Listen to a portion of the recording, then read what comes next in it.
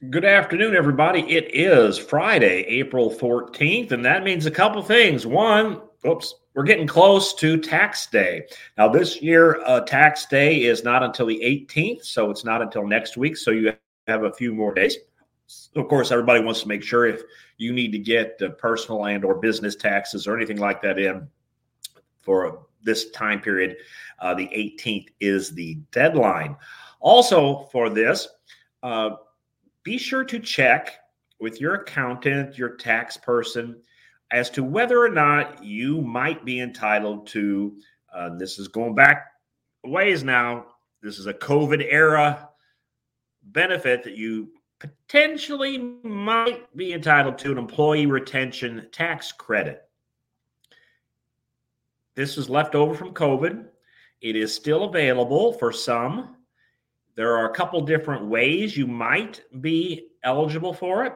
If during a specific period of time under these rules, your income dropped by a certain amount, or if during, again, a certain period of time you had to cancel events, you had to restrict, keep your business closed, not allow many people in. So not everyone's entitled to it, but say if you don't ask, you don't get. It doesn't hurt to check on it. Now, we have had a couple funeral homes, I know, that have been attempting to get this. I don't know if they succeeded or not. But one of the things that their accountant needed as part of their looking at whether or not they were entitled to the employee retention tax credit was a list of all of the different restrictions that had been placed on funeral establishments during the COVID crisis. You know, what counties were shut down, what cities were shut down, what were the state rules on how many people could attend a funeral, what you could do, all of that stuff. Well, we have a complete list of that, at least as complete as anybody could compile one. So if it turns out, you find out next Monday or Tuesday that you need to have that list for some reason, just give us a holler here at the office and we'll send it off to you. So that's the thing with the IRS. The other thing that's important, since it's coming up, it's April 14th, is we're getting almost within 1 month of the convention in St. Charles, Missouri. And the deadline to get the early bird discount, the discounted hotel rates, is the 22nd. So it's coming up next week.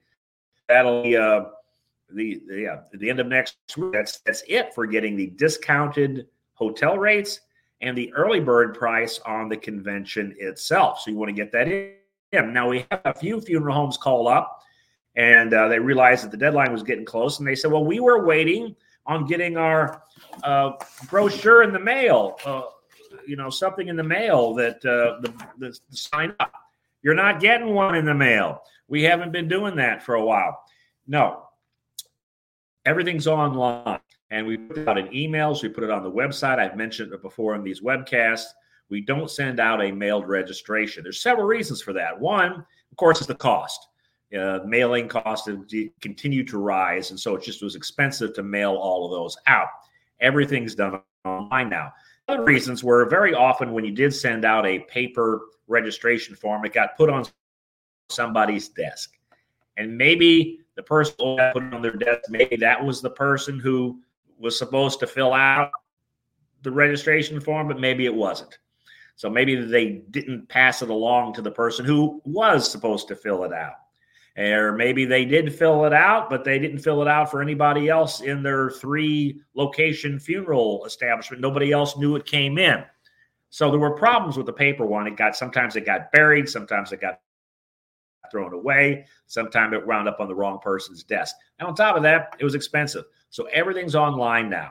You can get on the webpage, mofuneral.org, and you can, right there, you can sign up for everything. Remember, if you're a Missouri Funeral Trust participant, provider, and you have sold more than 10 contracts in the past year, you get a free registration to the convention.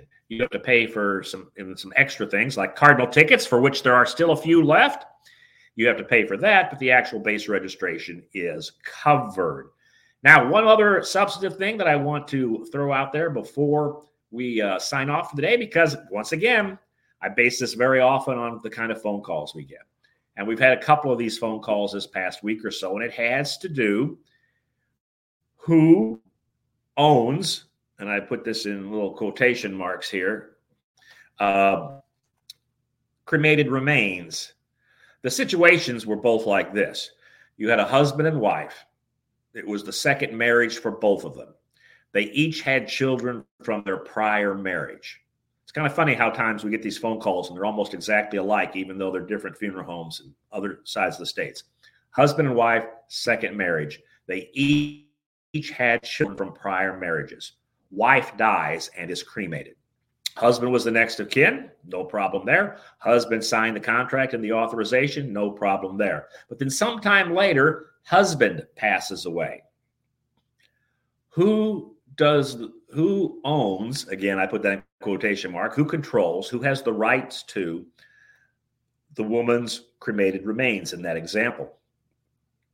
The dispute here that you get, of course, is the children of that woman may want the cremated remains, and the children of the father that just passed away, well, they want to keep the cremated remains together, bury them side by side, do something like that. Who controls?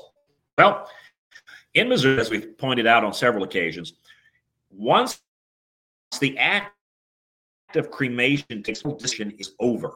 That has taken place. It's done. Therefore, the next of kin rules that we often talk about, spouse, kids, going down the list, all the normal next of kin rules, those don't apply anymore, because those rules say, here are the people in the following order of priority who have the right to control disposition. But after cremation takes place, final disposition is over. And of course, as we pointed out many times before, the funeral director then must follow the separate statute as to who gets the cremated remains, and it was the person who contracted for the cremation. Now, in this instance, these two phone calls I've had, which were almost identical, there was no dispute as to who controlled the final disposition. It was the husband of the deceased woman. He's also the one who signed the cremation contract and paid the bill. So that part was easy. The cremation took place, and the funeral home gave the cremated remains to the widower, and that's all fine. But now we have a dispute because the widower also has passed away, and both sets of kids want we're not talking about the dad's cremated remains now. We're talking about his predeceased wife's cremated remains. Well, frankly, at that point, and you do have to be delicate, of course, when you're talking to families about this, because it's very easy to make it sound like the law is insensitive. And unfortunately, many times the law is insensitive. But in a very real sense, at that point, the cremated remains would be no different than any other property, and I hate using that word, but property that the deceased man owned at the time of his death. Whoever is getting his property, well, that belonged to him. Under the statute, that was something that he had the right to.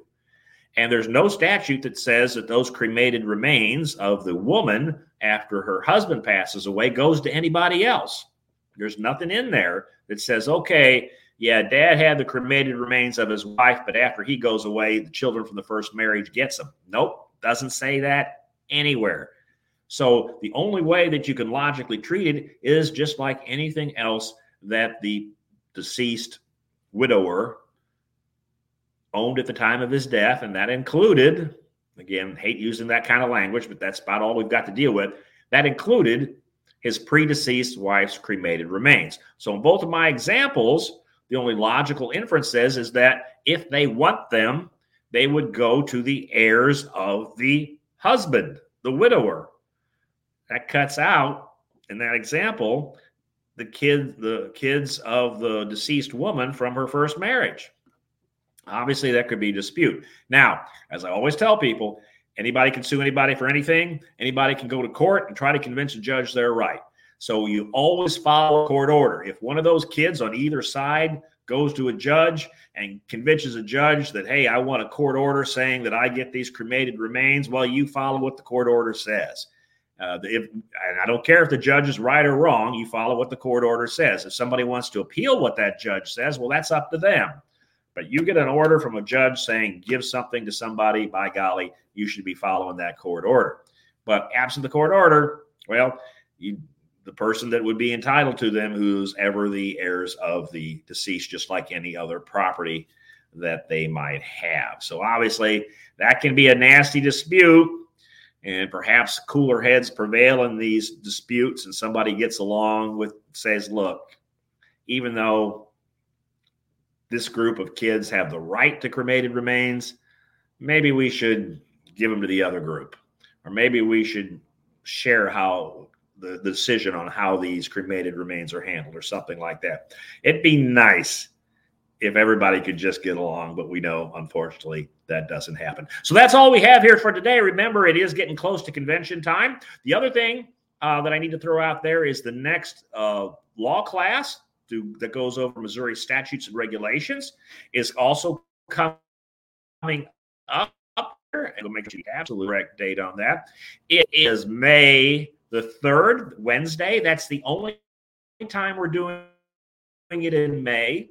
There are still a few spots left for that. Not many, but a few spots left for that. So if you know somebody that wants to take the law class, the only time we're doing it in May is Wednesday, May 3rd. We're doing it earlier because if we do it later, we run in too close to the convention. And those deadlines for the convention discounts is coming up in just a little over a week, April 22nd. So make sure you get online and get those in. If you have any trouble logging in, if you have any trouble registering online, just give us a call here at the office, 573-635-1661, and we will take care of you. And until then, stay safe.